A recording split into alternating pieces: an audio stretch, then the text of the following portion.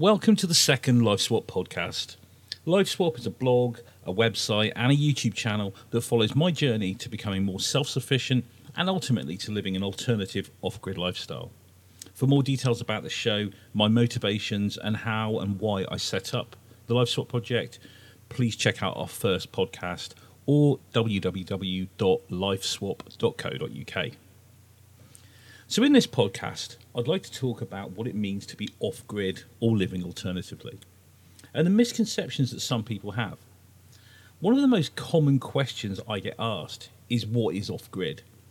And by far, one of the biggest critiques we get on our videos is a comment saying they're not off-grid because they have electricity, or because they're using currency, or because they maybe shop for essential items in a supermarket. And technically, the people put these comments are correct. The Oxford English Dictionary definition of off-grid is not using or depending on public utilities, especially the supply of electricity. And admittedly, some of the people we feature are using, albeit a limited amount, of electricity. But the wording off-grid is now more fluid and has been embraced by a community of people living rurally, trying to be as self-sufficient as possible, and who are fully or partially off the utility grid. Now, the partial point here is what most people seem to get hung up about. Some of the people I've met so far are choosing to flush their toilet, if they have a toilet at all. Most people, I would say at least 90% of the people, are using composting toilets. But they choose to flush their toilet or wash their clothes with rainwater collected from the roof, whilst getting their drinking water from utility companies or buying it at a supermarket. Some are growing vegetables, but buying the protein that they need, maybe whether that be meat or another source, buying that in. Some store solar or wind energy in a battery bank, but switch to mains electric for essentials when this supply runs out. And what we're going to call that is living partially off-grid, and that's what most people seem to be doing nowadays. There are a number of people that are fully off-grid. Andrea and Andy, running their homestead in Somerset, they are completely off-grid, and it didn't faze them at all.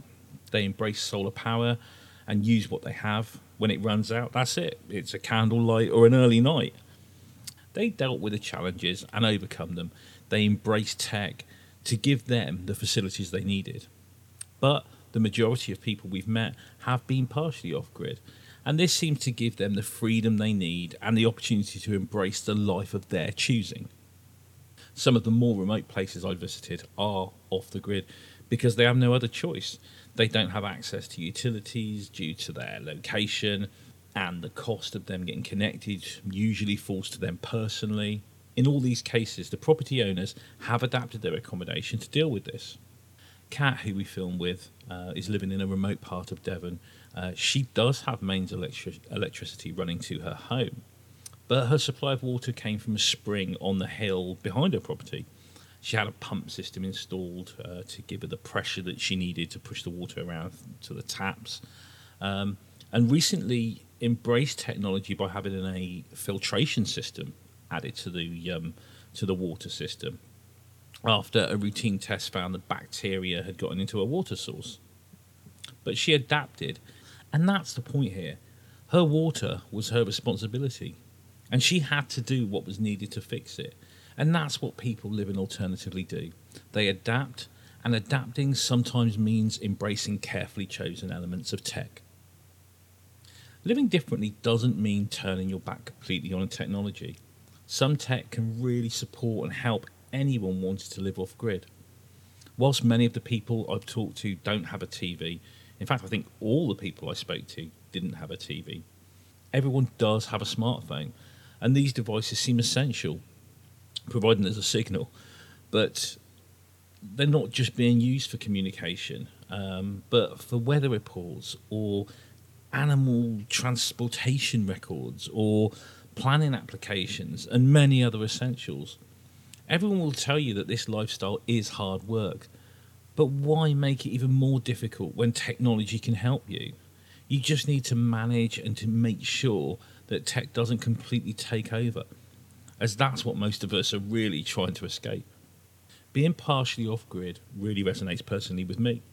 I want to be able to choose where my resources are coming from, and call it a safety net or whatever you want. I really feel the need to have a backup system in place, whether that be a generator for my electricity or access to the grid. For me, I feel this is something that would make my transition easier. And at a later date, I can always change that or not use it or disconnect parts that I no longer have a need for. So off-grid to me, and most of the people I've met through the LifeSwap project, really means living rurally, alternatively, more self-sufficient, with limited access to public utilities, and possibly the choice to be completely off-grid if that's what they choose. It's a mindset. It's thinking differently. It's a lot more than just stopping the utilities. It's learning to appreciate what you have, being resourceful enough to work around the daily challenges of not having everything instantly or at your fingertips. And above all, learning to live a life that feels right for you and not the life the mainstream media tells you to live. Please visit our website at www.lifeswap.co.uk or our Facebook page for more information and to watch the clips of some of the people that we've mentioned. Thanks.